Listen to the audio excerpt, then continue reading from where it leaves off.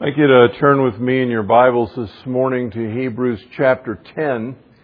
We're continuing our major series in Keys of Spiritual Development. What are the elements that we need in our spiritual life in order to grow and become mature in Christ?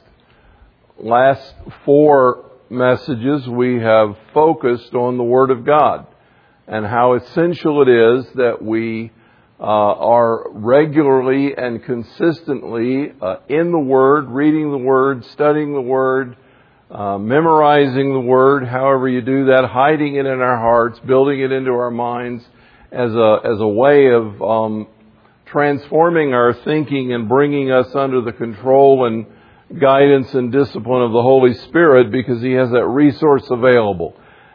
You cannot grow as a believer if you are not in one way or another building the Word of God into your life. And that's true even of cultures that are oral, where they don't have books. And maybe they don't even have a written copy of the Scripture. But in those cultures, they tend to tell stories and pass things along verbally, and they have good memories that way, and they build the Scriptures into their lives. That's how the Jews in Jesus' day learned the Scriptures. They didn't carry scrolls around with them. They didn't have pocket scrolls to put in their tunic, about this big. But they learned from their parents, their grandparents, and in the synagogue, and they built the Scripture into their lives so that it was ready to mind. Well, this morning we move to the second one. This is the only Sunday that I'm going to spend on this. I think most of what needs to be said can be said in 1 week. But we want to talk about the importance of corporate worship and Christian fellowship. One of the keys of spiritual development is getting together regularly with the body of Christ.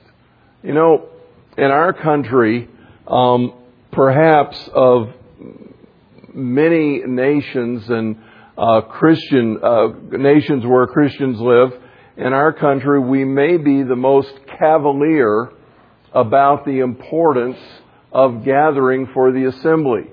We have the freedom to do that whenever we want to do it. We can get in our car, hop on a bike, take a stroll, and end up in a church, and come anytime we want to, daytime, evening time, and get together to spend time together as fellow believers. And yet, in America, we have some of the most casual and indifferent attitudes as believers about gathering together in the assembly. Now, I realize this morning as I speak to you about this subject, it's kind of like preaching to the choir. One of the hard things about preaching on being part of attending church and being part of the public worship is that you're always preaching to the people who are there, and you already got it. And the people that need to hear it aren't here to hear it, but maybe they'll get it online, or maybe you can whisper it in their ear. Hey, there's a good message you need to listen to on the internet or something like that. But anyway, so I realize that, but at the same time, it helps to have that reinforced in our lives.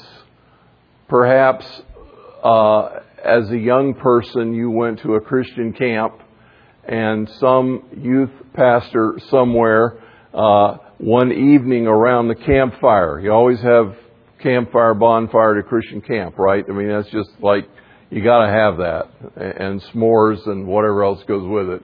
And perhaps you were at a Christian camp, and one of the speakers took a log out of the fire and set it over to the side.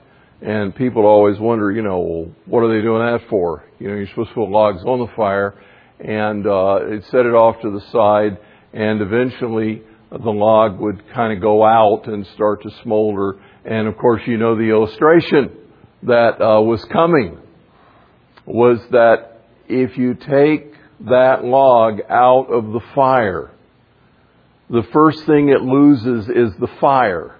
The flame dies down. and you're left with a glowing piece of wood. And then after a little while, the glow goes away, and you're left with a tendril of smoke. And if you let it sit there long enough, even the smoke stops, and by morning, it's a cold log that stopped being consumed by the fire. It lost its passion, so to speak. That is essentially what happens to us as believers if we remove ourselves from the passion of gathering in the assembly and being with the people of God. And so the writer of Hebrews in chapter 10, if you'd like to turn there, Hebrews chapter 10, one of those letters in the New Testament toward the end, Hebrews chapter 10, beginning in verse 23, the writer of Hebrews says this, "Let us hold fast the confession of our hope without wavering, for he who promised is faithful. And let us consider how to stimulate one another to love and good deeds, not forsaking our own assembling together, as is the habit of some, but encouraging one another, and all the more as you see the day drawing near." Now, we've studied Hebrews as a church family on a number of occasions in one way or another. And you've heard me talk about the background of the letter to the Hebrews. But just by way of reminder, these were Jewish Christians toward the latter portion of the first century, probably in the AD 60s, late 50s, early 60s. There was persecution developing in the Roman Empire toward believing Jews. They were finally recognized as not really being part of the Jewish community any longer, because the Jews had rejected them, those that had remained in the heart of Judaism had rejected them. And so they were kind of on their own. And in Rome, in those days, if you were not part of a sanctioned religion, you were considered an atheist and subject to persecution. And so these Jewish believers were outcast and illegally practicing a religion according to the Roman Empire, and they were under persecution. You know, in many places of the world today, that's exactly what's still happening. That the cost of getting together to worship together is very high. I remember a number of years ago hearing from someone who was visiting in China after it opened its borders again to visitors from the West. And they were visiting in China, and one of their hosts was going to take them to a house church that evening. And in and of itself, that was difficult, because you kind of had to shake your official guide in order to get away from them and be able to go and visit this house church. And when they got to the front door of where the house church was being held, they could hear singing in a whisper. And the guy turned to his Chinese friend and said, "What is that noise?" And he said, "They're singing." But they were doing it in a whisper, because they couldn't afford to have the noise go beyond that immediate area where they were gathered. Otherwise, they would be arrested and put in prison and persecuted, probably tortured, and the leaders usually are imprisoned for a very long time because they gathered. And yet, they were taking the risk on a regular basis to get together for the purpose of worship. And that's what the writer of Hebrews is telling us. For the purpose of corporate worship, it is essential that we come together. And as difficulties arise and times get tough, we're even more encouraged to get together. When the risk goes up, it's even more essential that we come together and spend time with one another. Now, he says when we do this, let us consider how to stimulate one another to love and good deeds. I asked the question in the 8 o'clock service. I said, how many of you right now, this minute, and so I ask you, how many of you right now, this minute, are encouraging each other to love and to do good deeds? Right now, this second, how many of you are doing that? Oh, yeah, I am. I am. And Sandra Leonard, bless her heart, she's always on top of it. She said, we are just by being here, you know. Okay, I'll give you that one. But it's obvious for the most part that we cannot come together in this service and accomplish all the purposes of meeting together. You know, in the New Testament period of time, some of the things I can tell you about that culture, and it's true of a lot of the rest of the world. We who are in the Western world, Europeans and Americans, we have a tendency, time is, you know, we got to be right on time. 10 o'clock means 10 o'clock. Not 5 after, it means 10 o'clock. You have an appointment at the doctor's office, you know, and there's usually a sign up. If you're more than 30 minutes late, your appointment will be canceled. You're going to have to pay for it, and you have to reschedule. You know, we have that kind of punctuality in mind. And I have exactly 1 hour for this service now, and at 10:30 I'm supposed to be done. But it wasn't that way in the New Testament period of time, and it isn't that way in most places of the world. In fact, 10 o'clock means anywhere between 10:15 and 11:30. I remember my district superintendent telling us not too long ago he was visiting one of our Nigerian churches in the Midwest District, and he was staying at the home of the pastor and his wife, and he asked before he went to bed on Saturday night, you know, when is the service in the morning? And the pastor said, well, at 10 o'clock. It really was 10 o'clock. And ours is 9:30 now. I know that in case you're wondering. But he said 10 o'clock. So John said, you know, I got up the next morning and got ready. About 8:30 I got up and I got ready. And I was in the kitchen, you know, having a cup of coffee because he had told me I could help myself.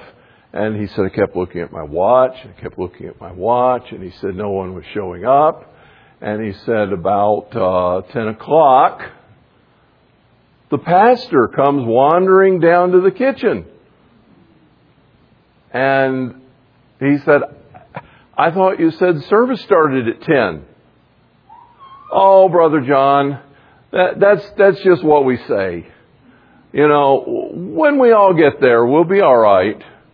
And so he said by the time they wandered, this is the pastor, he's not ready to go yet.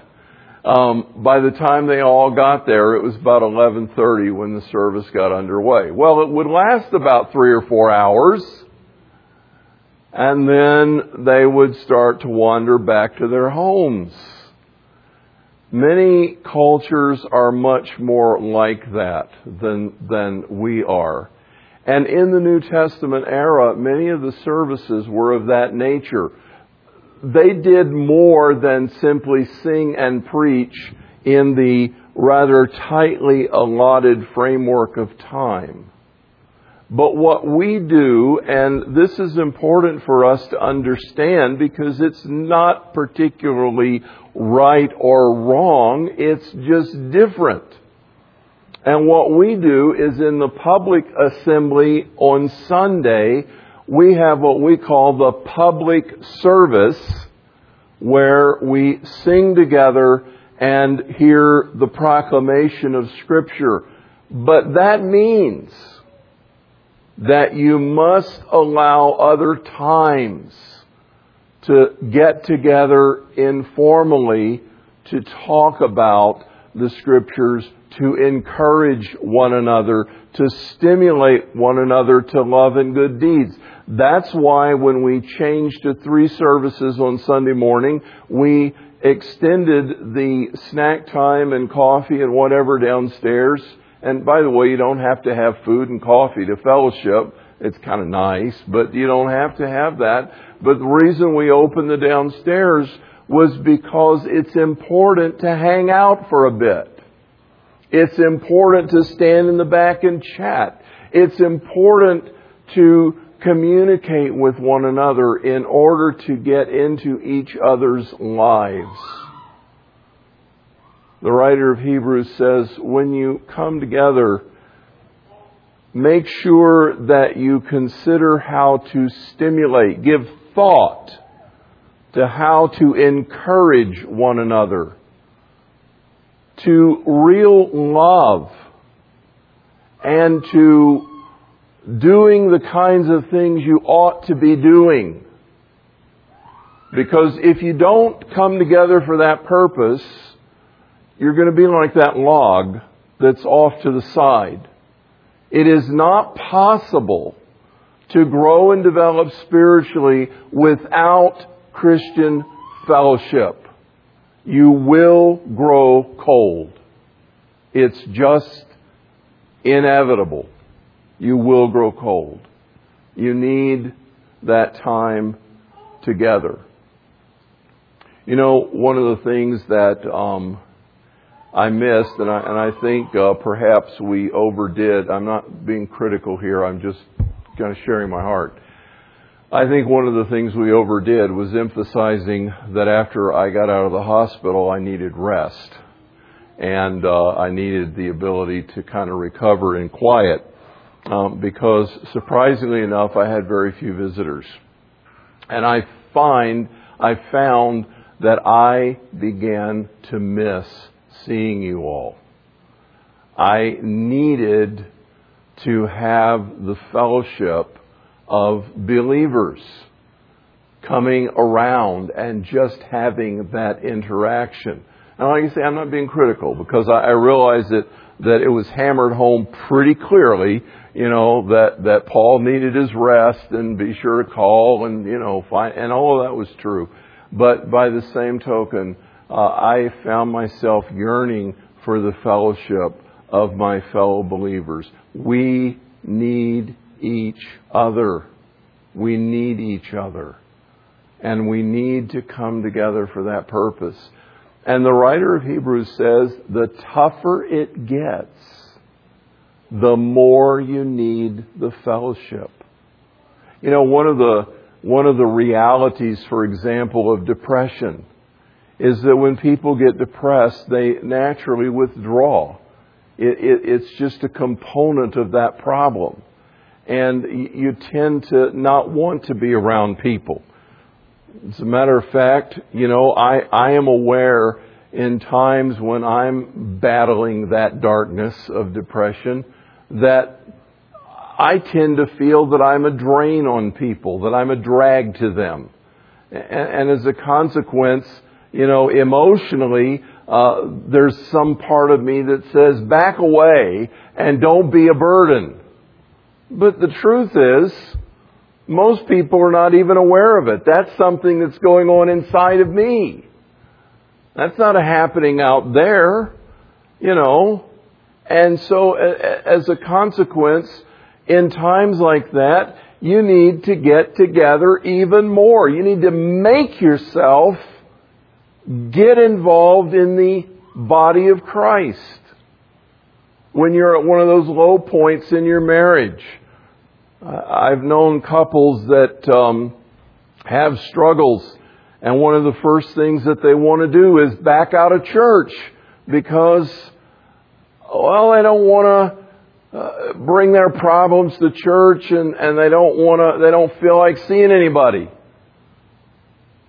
There's never a time when you need the fellowship of believers even more.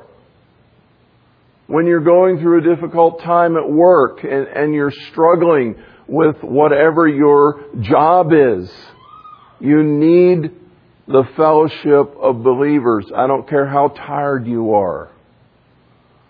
Because the tougher life gets, the writer of Hebrews says, the more we need to spend time together.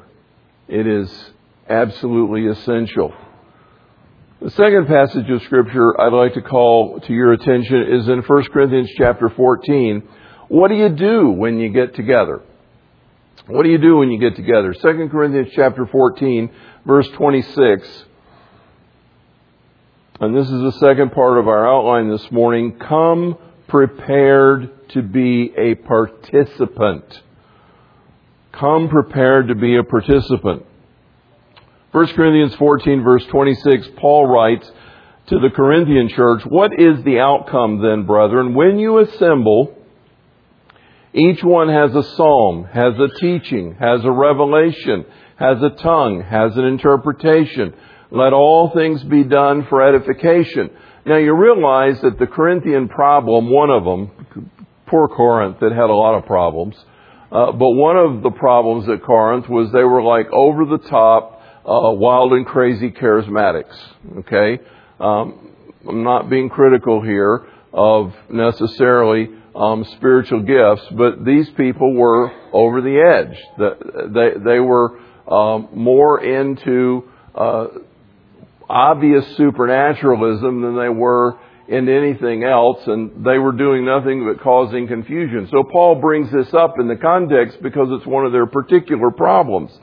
He says you might have a tongue or an interpretation, but then he kind of digresses and he says, if anyone speaks in a tongue, it should be by two or at the most three, and each in turn, and one must interpret. But if there's no interpreter, he must keep silent in the church and let him speak to himself and God.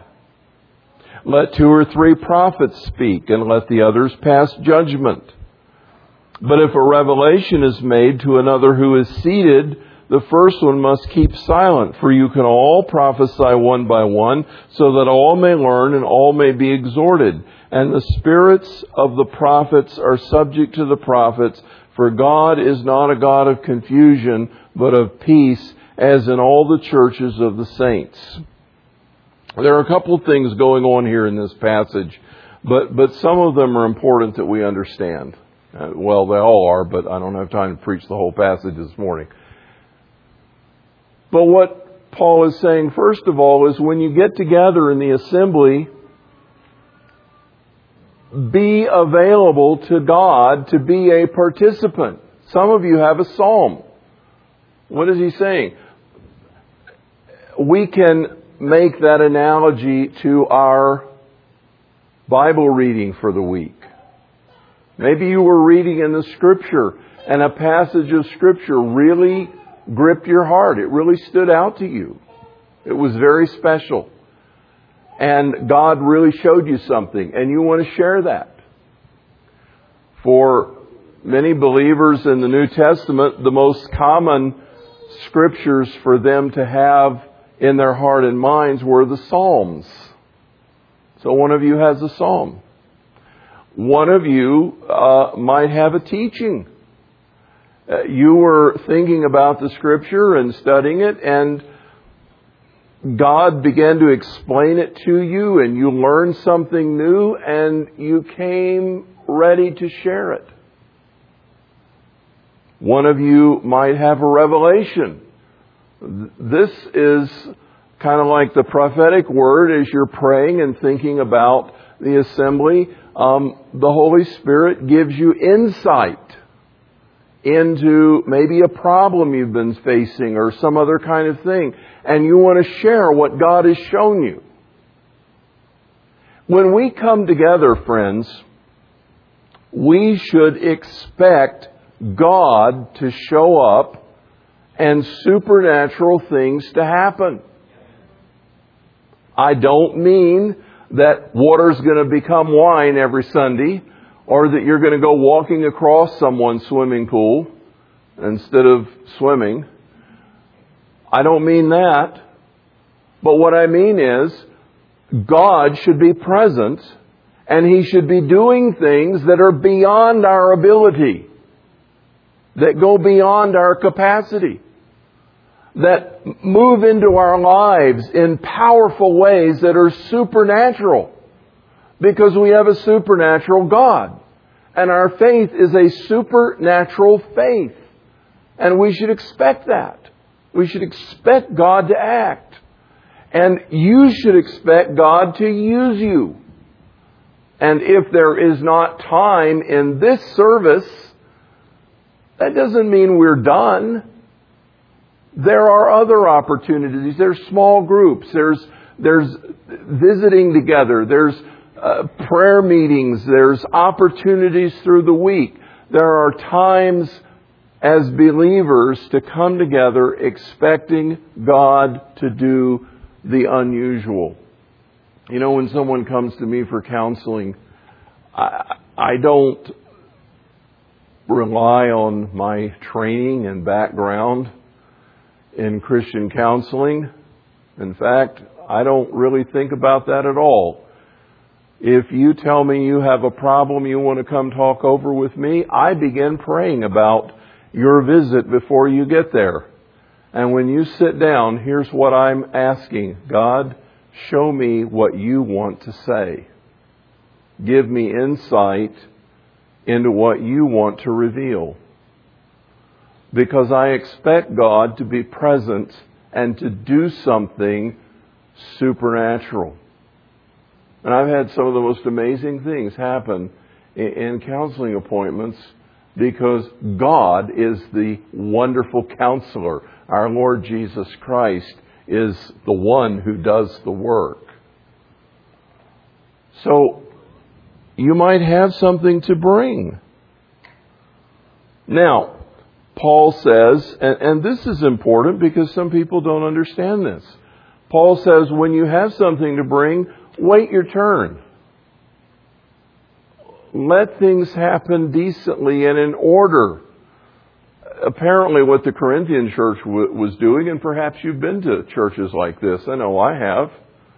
Everybody's crazy. They're doing they're all talking, they're all doing this, they're moving around and everything's going on, and it's like, wow, what is happening here? You know, and Paul says, let it be in order. God is not the author of confusion. I'm not talking about you can't get excited. You ought to get excited about your faith. When you're at a football game and somebody makes a touchdown and everybody in the stands and claps and roars and shouts, that's in order. They're all doing the same thing at the same time. You don't see anybody running up and down the bleachers. Well, not too many. For one thing, you can't move usually. But that's in order. There are times when that's in order, even in the assembly. But nonetheless, the spirits of the prophets are subject to the prophets. What that means is that when you get an impulse from God, it doesn't mean you have to jump up and dive in. You can still wait for the appropriate moment to share what God's put on your heart. Because the fact that the Holy Spirit revealed it to you or put it on your heart does not mean you have to act instantly. It means you now have something to contribute in the right opportunity. And that is under your control in cooperation with the Holy Spirit. There is an order to the movement and activities of God in the midst of His people. Come prepared to be a participant. And finally, in the last passage of Scripture, 1 Timothy chapter 4, I'd like you to look at that. Paul is writing to Timothy. Timothy is ministering the Word of God and bringing leadership to the church in Ephesus at this time. And there have been false teachers in Ephesus. And Timothy has been having a tough time correcting the heresy that is affecting the church. He's trying to bring them back to the focus of truth. And so Paul writes to him, prescribe and teach these things. That's what he's been saying prior to this verse. And then he says to Timothy, let no one look down on your youthfulness, but rather in speech, conduct, love, faith, and purity, show yourself an example of those who believe. Until I come, give attention to the public reading of Scripture, to exhortation and teaching. Do not neglect the spiritual gift within you, which was bestowed on you through prophetic utterance, with the laying on of hands by the presbytery. Take pains with these things, be absorbed in them, so that your progress will be evident to all. Pay close attention to yourself and to your teaching. Persevere in these things, for as you do this, you will ensure salvation both for yourself and for those who hear you. The focal verse is verse 13. Until I come, give attention to the public reading of Scripture, to exhortation, and to teaching. A component of times of gathering for corporate worship as the body of Christ must include the proclamation, instruction, explanation of the Word of God, and the challenge to be obedient to it. And for this reason, God has given in the church teachers. That's a part of His plan. There are those who are gifted and anointed to be teachers of the Scripture. And He gives them to His local congregations, to His body, for the purpose of helping that group of people develop spiritually by explaining the Scriptures, that's the teaching part, and challenging us to be obedient. That's the exhortation, to follow the direction of the Holy Spirit. Sometimes people often want to downgrade the preaching of the Word as if that is not a key part of the service. But the way that we're structured and organized in the time that we afford on Sunday mornings in our public assembly, this is the time we set aside in the corporate gathering for the preaching of the Word of God. And it's an essential part of spiritual development. Someone came up to me after the 8 o'clock service and said that they had recently heard someone say, I don't have to attend church because we have such a good time together, visiting and sharing together in our small groups. Well, that's okay. But sometimes when you get a group of people together, all about the same age, all about the same level of development, and no one is any further down the path than they are, what you have is pooled ignorance. I don't mean to be tactless, but that's often the way it is. Sometimes you just get together and share your ignorance. And as a result of that, there's no growth. And so God gives to His church teachers who are anointed and equipped to teach and explain the Word of God and to exhort people to obedience, because it's a part of the assembly. We need to have that happen on a regular basis. In fact, I would make a case for this, and I'm not one of those people that goes so far overboard that I would say that it is wrong to have focal ministries like women's ministries or men's ministries or children's ministries or youth ministries. It is appropriate, I think, to have those. But we also need to play together.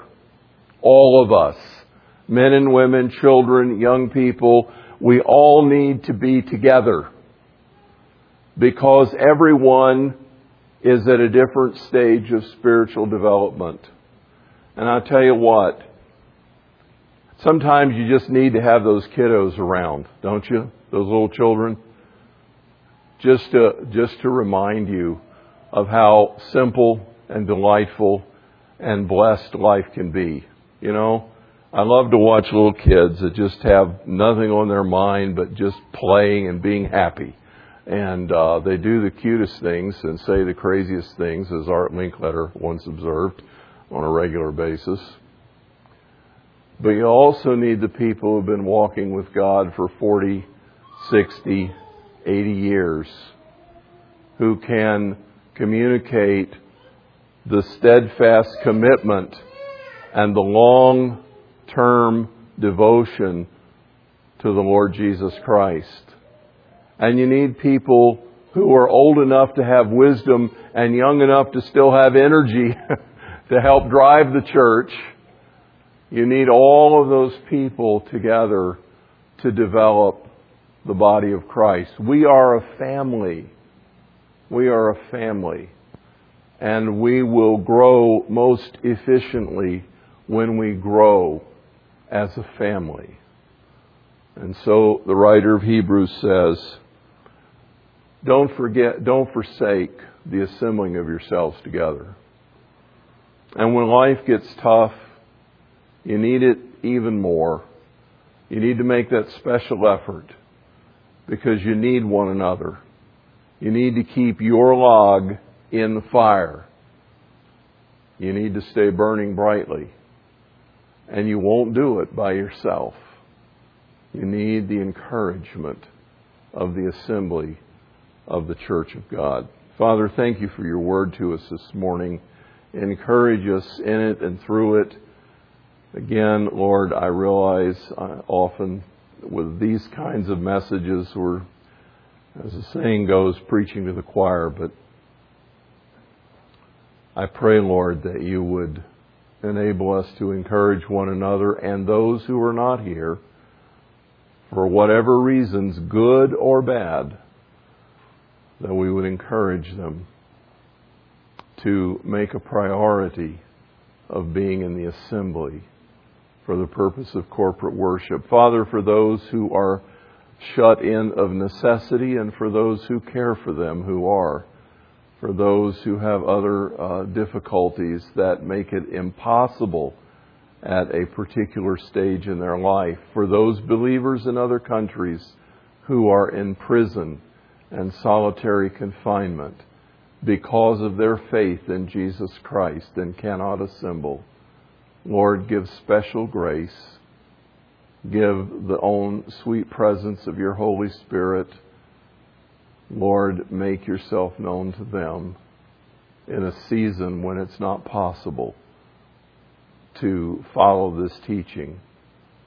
And for those of us, Lord, who may treat so casually the wonderful privilege that we have in the way that only you can do, with both love and grace and deep conviction, chastise us. Let us value highly the time we have together. We ask it in Jesus' name. Amen.